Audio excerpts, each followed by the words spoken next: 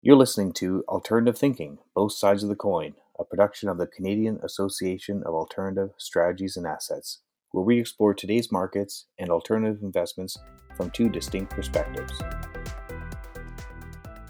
Today's podcast features a little vertical integration as we bring together a small cap fund manager and a company that he invests in, and they speak to how to invest in this niche market and the stages of investment from private to public and into the later and larger market cap stages.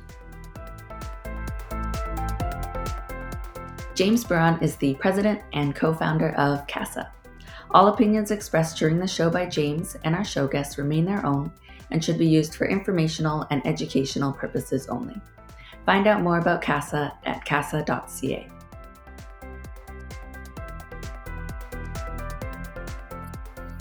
Welcome, everybody. This is James Buron with CASA, and this is Alternative Thinking. Today, we're talking with Mark Zaret with the Terrace Fund, part of Spartan Fund Management, and Nelson Thal with Hover Technologies. We're going to start with self-introductions. We'll start with you, Mark. Tell us about your fund and what you've been doing and what's happening in this small cap arena. Thanks, James. First of all, I just have to start with a little disclaimer that I'm not a registered portfolio manager. I work alongside a registered manager at Spartan, and I'm the source of many of the ideas, suggestions, etc. in the fund. But I just wanted to state that for you. Very good. So I've been pretty much a full-time investor for some 30 years, and started with just my own capital back in the early 90s, very early 90s, and I guess I had a bit of a unique approach where I targeted very small microcap companies, and I really focused in on the venture. Had a very good track record over a period of 20 years. At one point, I approached Spartan Fund Management, and they were, at the same time, they were not covering that area. They had nobody specializing in that area, and they had interest, and we sort of collaborated and decided to go ahead with opening the Spartan, the Terrace Fund back in 2012 with me as the sort of chief analyst. And it's been a great 8 years. Yeah, that's a nice little platform that they have there. They were able to take on quite a few different capacity-constrained strategies, so you don't have to build out your own infrastructure. So how does that work? So are you in the? Is it venture cap or is it public equities or how what kind of areas are you in, and how do you maybe go into how you determine whether a company is worth investing in? We have a rule in the OM that states that private companies can only be 10% of the portfolio. So that sort of covers that subject. We're 90% listed. Of the 90%, virtually all of it is venture listings. Some are now on the CSE, which is the sort of competitive early stage board, with the odd company also trading on the main TSX, sometimes by graduation and sometimes because they're really a little more of that type of company, the smaller ones on the main board. The process is, I would say, a whole bunch of boxes need to get ticked. So fairly sector agnostic, although I do have a bit of a leaning towards resource. I think resource has been the sort of mainstay driver in Canada. Some 80 to 85% of the listings are resource oriented. I look for successful people with a great track record who are starting up new businesses.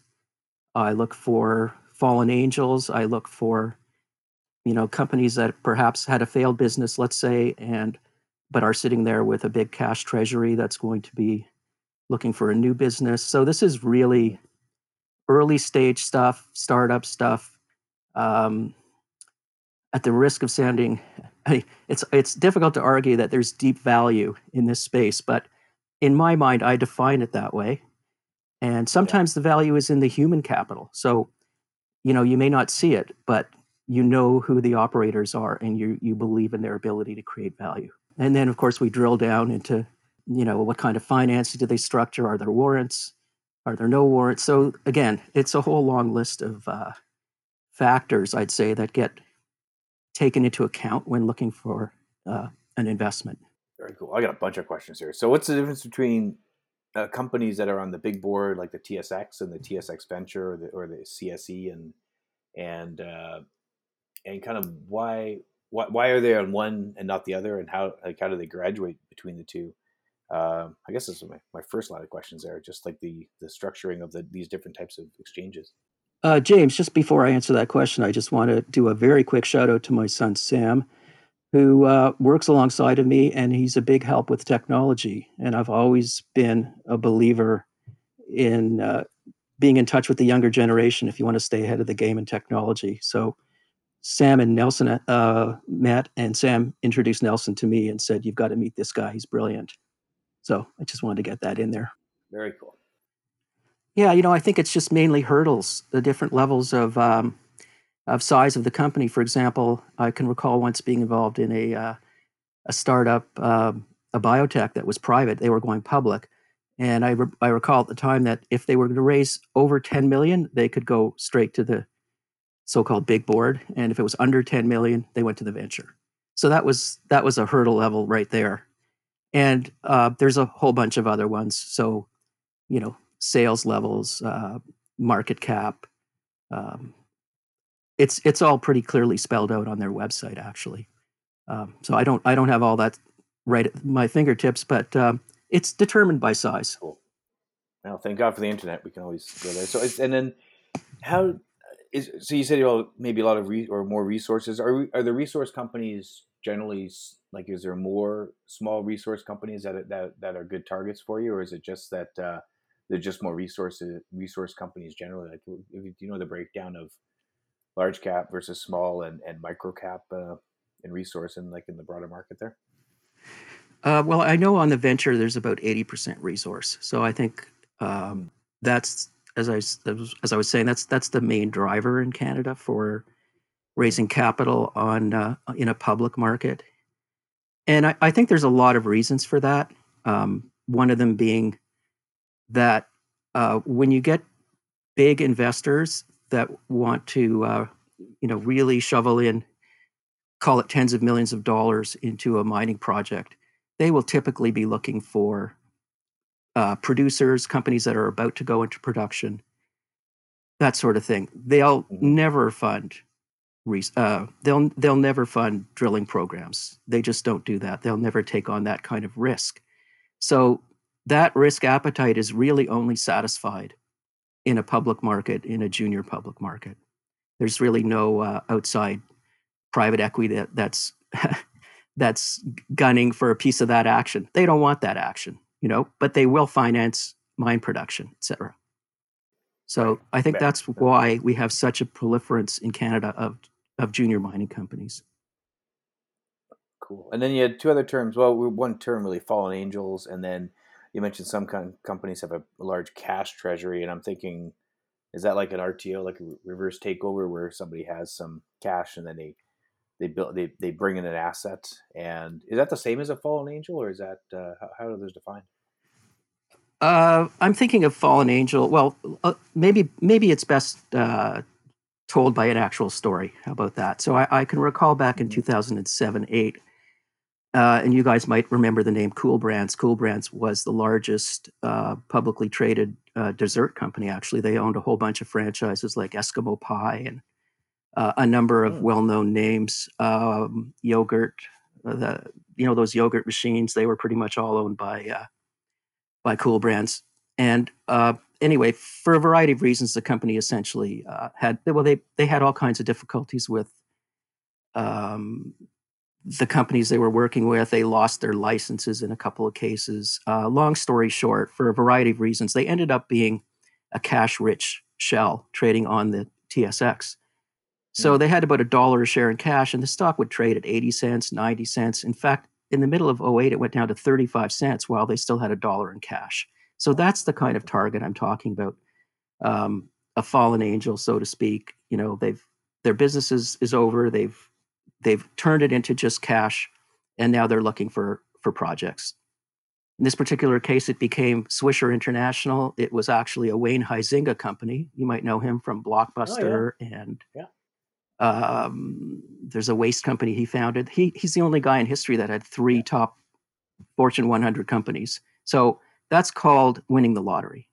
You get a guy like that taking over this tiny little company listed on the TSX, and bingo, it actually, went from $1 to 10 became a $10 stock at the top, with lots of Holy moly. liquidity and lots of chances to get out, which thankfully I did, because it didn't work out. But that's Yeah, you got to have an another exit story for strategy. another day.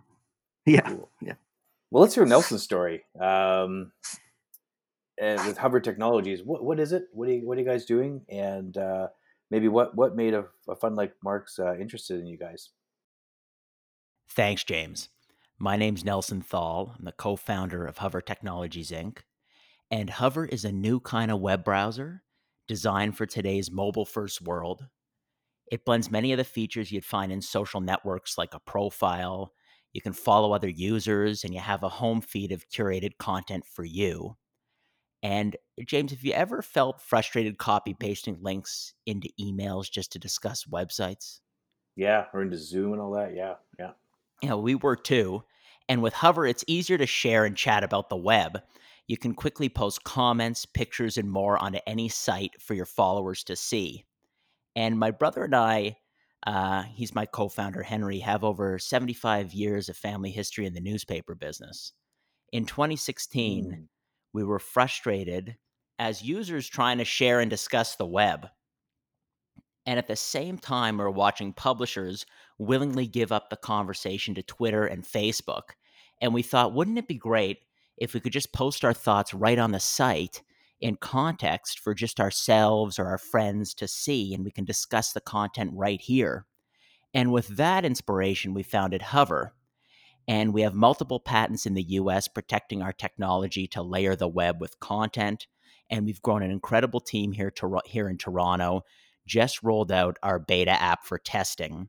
And we're seizing this opportunity of empowering users, web publishers, and advertisers with a more Mm. useful, social, and profitable internet experience. Very cool. So how does kind of you mentioned like 75 years in newspapers, and now they're reporting on what's on Twitter more than anything else. I think it's like, yeah, as said on Twitter, they're using that as their source versus say the person. Well, But the so newspaper industry never really appreciated how important the conversation was going to be and how important the user's engagement on the story itself was going to be.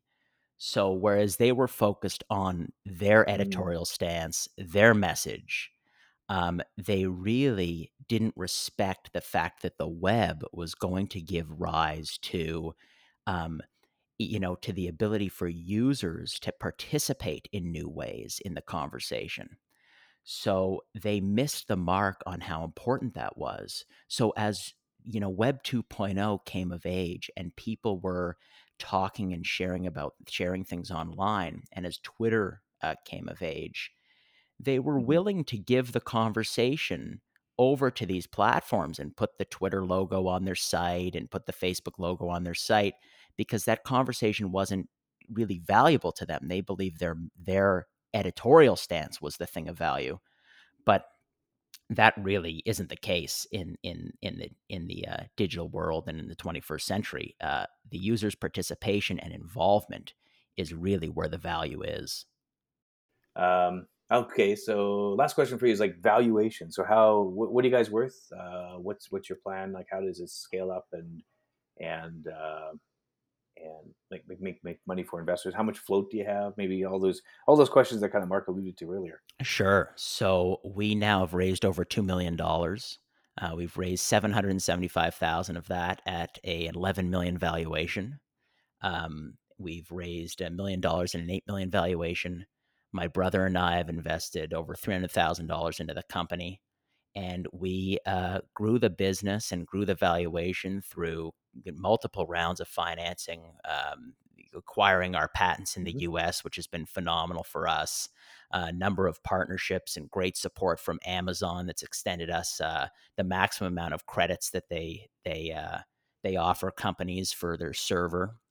Oh wow. So we don't pay for our servers presently. It's in Amazon credits, and before Amazon, Microsoft granted us $450,000 in credits to run on Azure. Um, Oh wow. Yeah. we've been able to execute on incredibly difficult technology. If you download our app, much of what we've built is really pioneering in many ways. Tremendous amount of R&D, tremendous amount of organization, and capable people are working on this project. We are building something that no one else has built. If you look at this product, it is by far the most social and the most useful way to experience, and what we know as browsing, to browse the web. If you hover the web, you're entering into an evolution of the web, the likes of which we haven't seen yet. And it's going to be incredibly impactful. Our focus is to be $1 billion company, and we can get there. Very cool. Let's go to Mark. $1 billion company. That's how how does this stack up with others that you're seeing in your portfolio that have imagine they have fairly aggressive expansion plans. What do you see in Hover that makes it make sense for you? Hover was an interesting opportunity because it was a startup. It was low valuation. It was being put together by a gentleman of someone I consider to be a good businessman. Nelson hasn't even touched on his family background, which is pretty impressive.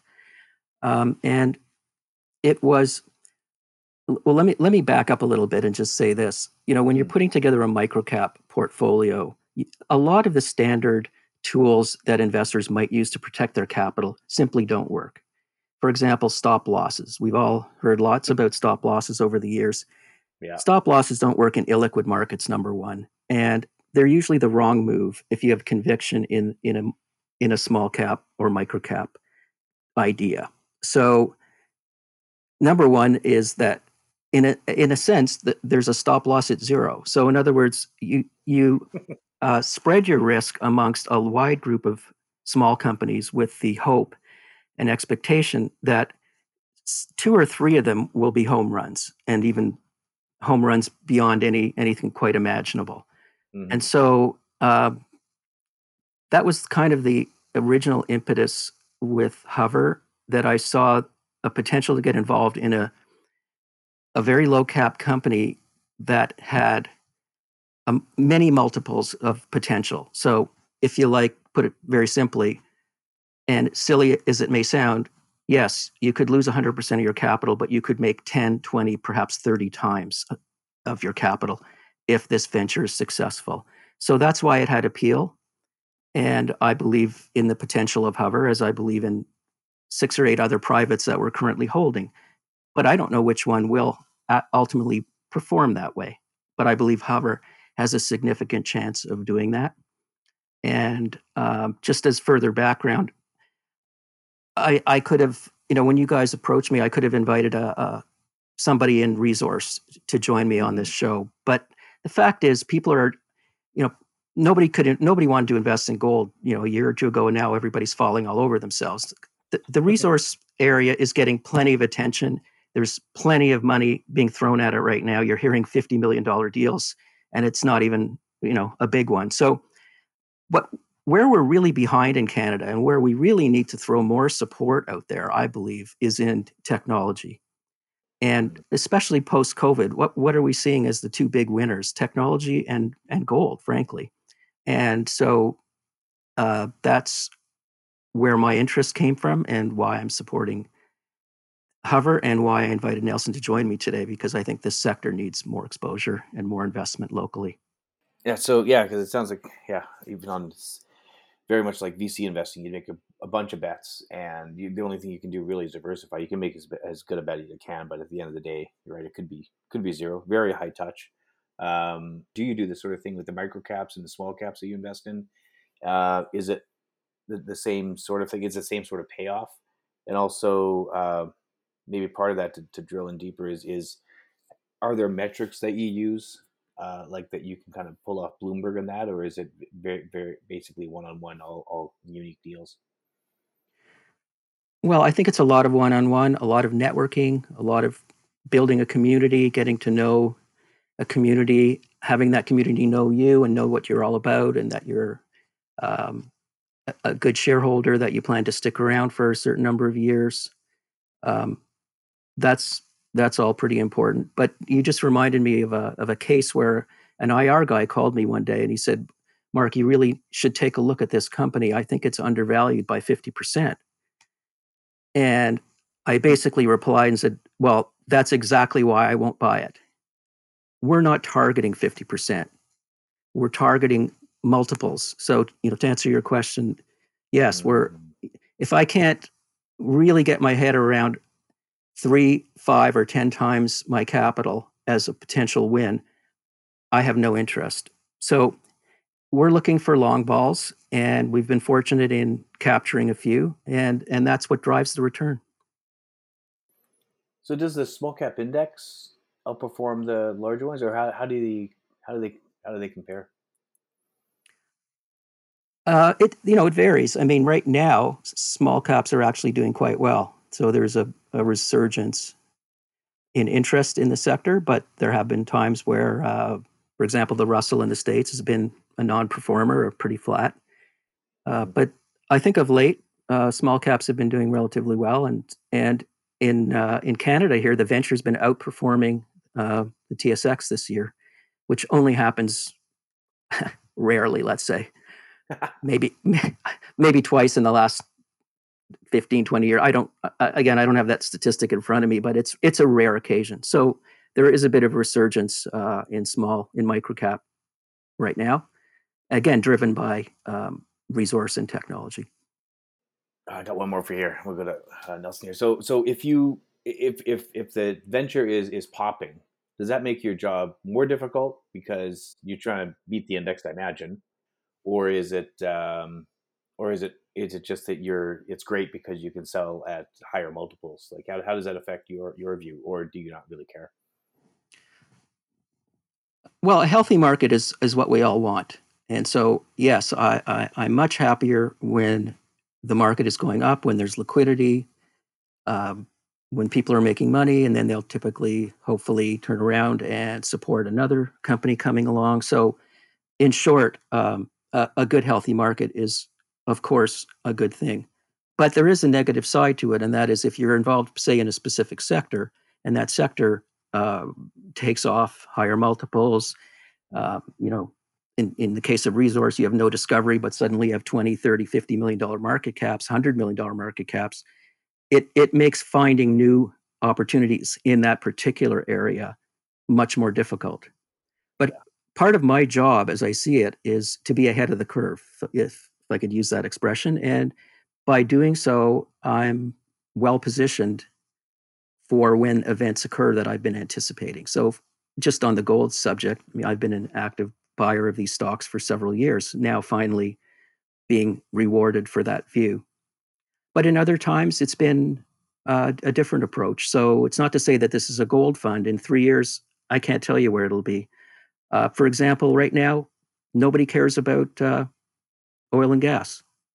Yet there will be some companies that will survive, and it's early, and it requires a lot of work, a lot of balance sheet study in that particular case, because you don't want to, take risk of bankruptcy, et cetera. But I'm just pointing that out as one sector that may be the focus of the fund in the next year or two. So yeah, the healthy market is good, but it does make entry into the sector that's performing more difficult. Let's go to Nelson. So because you mentioned like VC investing, or Mark mentioned VC investing, and I always have the two paradigms. Like one is an angel that kind of just puts in money, but maybe doesn't necessarily have the expertise, and then someone that's a venture capital fund has a ton of expertise, and they'll kind of come in and say, "Well, you need a CFO, you need all these other things, and we can help you do that." Like especially with incubators. What do you look for in an investor? Is it simply the cash, or is it something that's above that, or do you kind of discriminate between maybe two types of investors that are into Hover? I think that when it comes to an investor, it's actually very similar to what I look for in a partner or even in an employee. And your goals fundamentally have to align. So you really try and do your best to identify what the person's goals are. And once you're confident your goals align, then the whole partnership or relationship is able to really be built off a better foundation.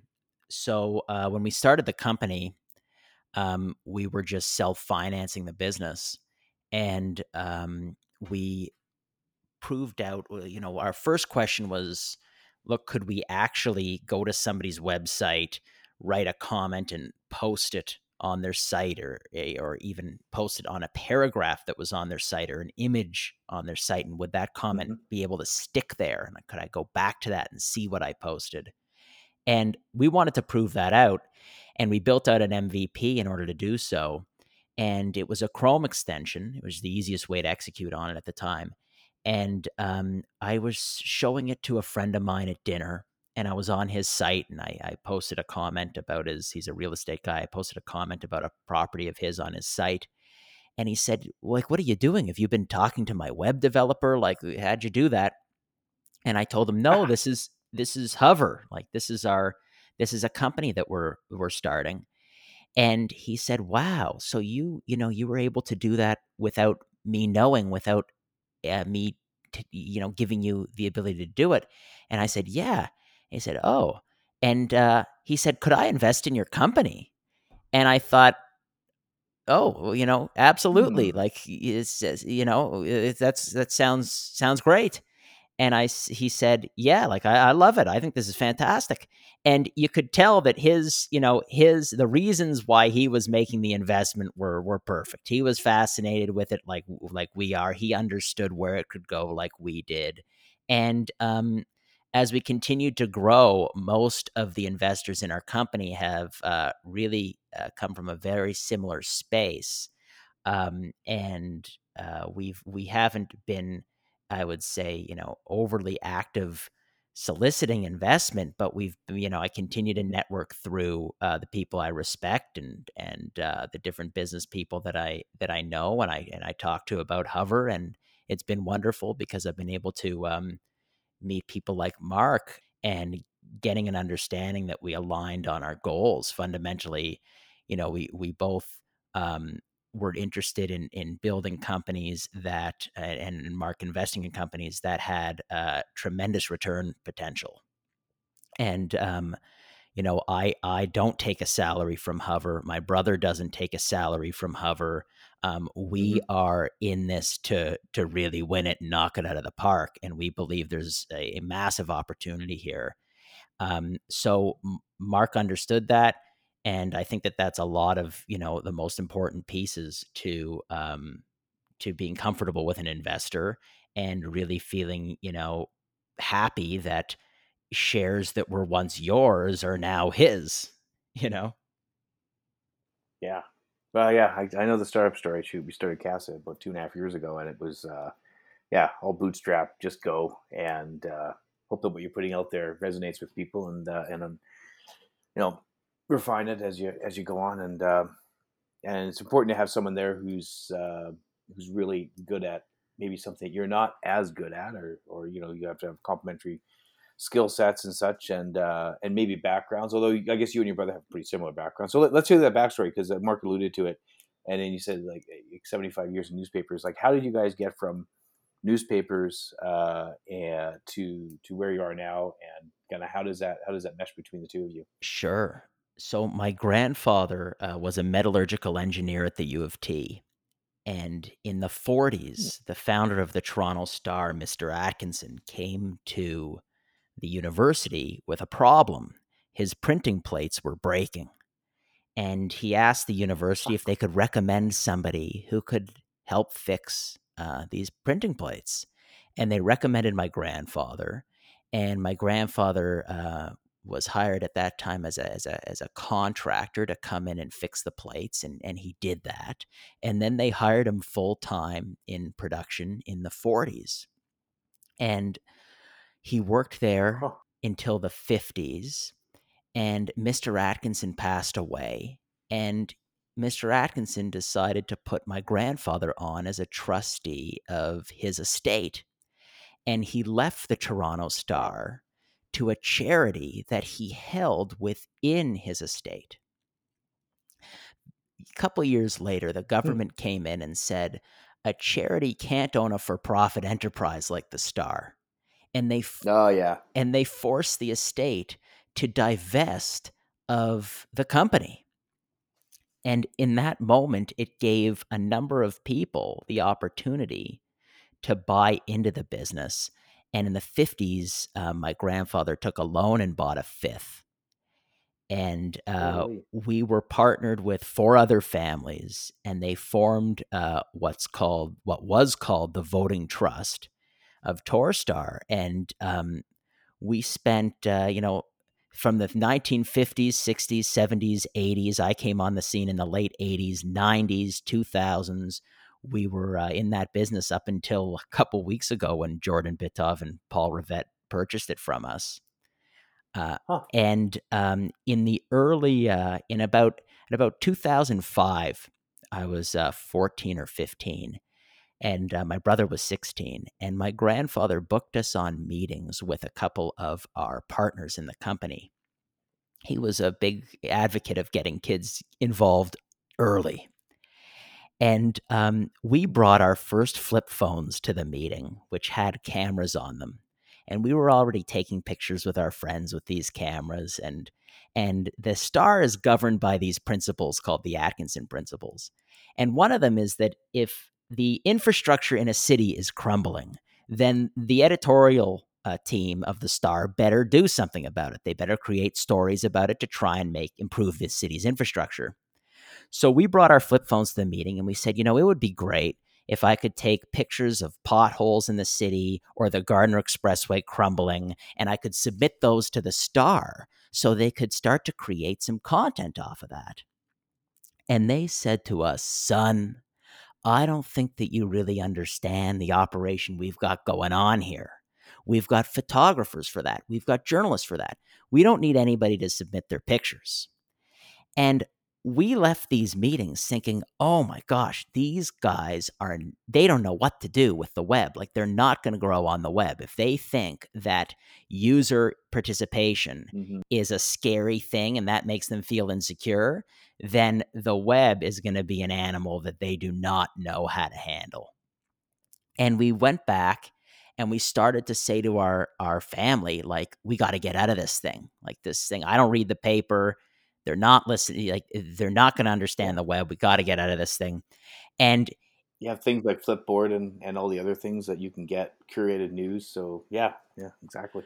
so they, after about a year of, in like 2000, I think this was 2004, late 2004, they, our family said, you know what, you guys are right. And it was the catalyst for us basically to sell our non-voting shares, big chunk of our non-voting shares at the time, and continued to do so before '08. And then '08 hit, and the whole thing started to crash, and it was like fantastic because my brother and I, came in with this insight and made a fantastic decision. And that really is a lot of our business background has been working in that business, looking at investments both from a family office perspective but also from a Torstar perspective, and getting into and understanding technology and what it takes to develop technology through the products and different companies we're involved in. That's a wild story. It reminds me of, actually, we had Philippe de Gaspé-Beaubien the third on podcast. I guess number 35 or 36, and so he did something similar. Like they ended up getting into Videotron, and they had sold their newspapers when EBITDA was like 15, 22 times, and then they went down to like 4. And so he was totally on board with, yeah, you got to get the new media, you got to go onto other things and kind of navigate through everything. Um, We that's a wild story. we sold in the high 20s, like 27, Mm. 28, and our partners never sold a share. And Jordan and Paul just picked it up for, less than $1 a share.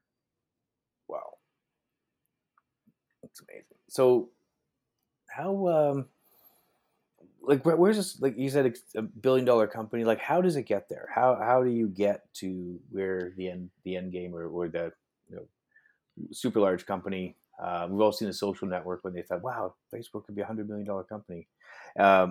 How does it get there, and what sort of milestones do you see happening to get yourself on the way? So the key to getting there without spending billions of dollars is you have to fundamentally empower people and companies that have large existing audiences. So we knew very early on when we showed the first version of Hover to Metroland at the time, which was Torstar's community papers. They reacted very positively, and they said, this would be something that we could, enhance and grow users' time on site across all of our properties with Hover because we're moving the conversation back onto our properties. So that was great because what it led into was our first partnership agreement with Metroland, which today we call an affiliate partnership agreement. And my I believe that content is king. I'm not an editorial person. I've never been interested in editorial, but I've always been interested in platforms similar to, I mean, my grandfather was like the print platform and an old school platform. I really love modern day platforms. And I believe that the web can do a lot better job at empowering publishers than it has. If you look at the browser has not evolved. It basically has gone stagnant for 15 years. And we've watched Web 2.0 really evolve into social networking and become a tremendous problem for all publishers. And Hover really takes the benefits of Web 2.0 and merges that with the freedom of browsing and really builds out the first Web 3.0 experience, really, which is the synthesis of social networking and browsing. And we've been able to take that and that opportunity for publishers and influencers and package it up into these affiliate partners. So these publishers are interested in not only including Hover in their website beside the Facebook and Twitter logo, but they want to encourage their users to share their pictures from the Leaf game on their article with Hover, to have a discussion about the content with Hover, and encourage their users to hop onto Hover and engage their content through our platform because they know that this is a social network that is constantly driving the users in the conversation to their properties. So we've really been able to build out an aggressive growth strategy through those partnerships because instead of paying for all that exposure, we naturally have been able to build that exposure into the model, and for that, ultimately, the influencer, the blogger, the web publisher gets the benefit of the increased time on site, increased engagement that Hover offers, but also we offer that affiliate partner a revenue share on all of the users that they have sign up through their portals to Hover, as well as a revenue share on any advertising that Hover has on top of their sites. So it's a complete win-win for us and the publisher. Very cool. Hey, back to Mark. Yeah, because you mentioned like Nelson's talking about platforms, and that's basically what Spartan is. I think there's 14, 15 funds on the Spartan platform. So what's your capacity of your strategy? Small cap, micro cap. Is it a few hundred million? Can you get to be a billion? And kind of what's your I don't know if you have an end game in mind, but how do or you just continue to produce returns and you have I guess a management performance fee and go from there? Well, I enjoy what I do, so I think as long as I enjoy it, I'll keep doing it. I enjoy the chase, if you like, finding winners, producing good returns. Capacity is a very interesting subject and one that I think, again, there's some thought that microcap is not scalable, and there is some history that says otherwise. So, for example, the entire market capitalization of the the venture, as it's called now, the entire market cap of the venture is about $50 billion. If you add on the CSE, you come to another 20 billion. So that's 70 billion. You've got a guy like Eric Sprott who just threw $1 billion at resource companies. You've got another example, Pender Fund out west. They run a microcap or small cap fund that's 150 Yeah. million in that. So, Yeah. there is potential to scale in this business. I think as it grows, I could easily agree that the job becomes more difficult, but I do think there's room to grow. And I don't know that $1 billion is the right number, but certainly a microcap fund could grow to the many hundreds of millions of dollars without any great difficulty. Wow. Oh, that's awesome. Very good. And Well, that's not insight. counting private equity.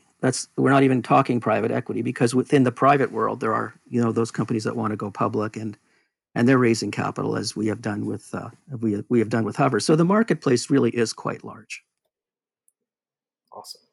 Well, I don't know where you guys are right now, but where I am, the sun's actually shining a bit brighter. So it sounds like brighter days for everybody, for Hover and for the Terraz Fund. And thanks a lot for being on with us. And we'll hope to get you guys on another podcast sometime soon. Thanks a lot. You're welcome. Thanks for having us, James. Pleasure to be here.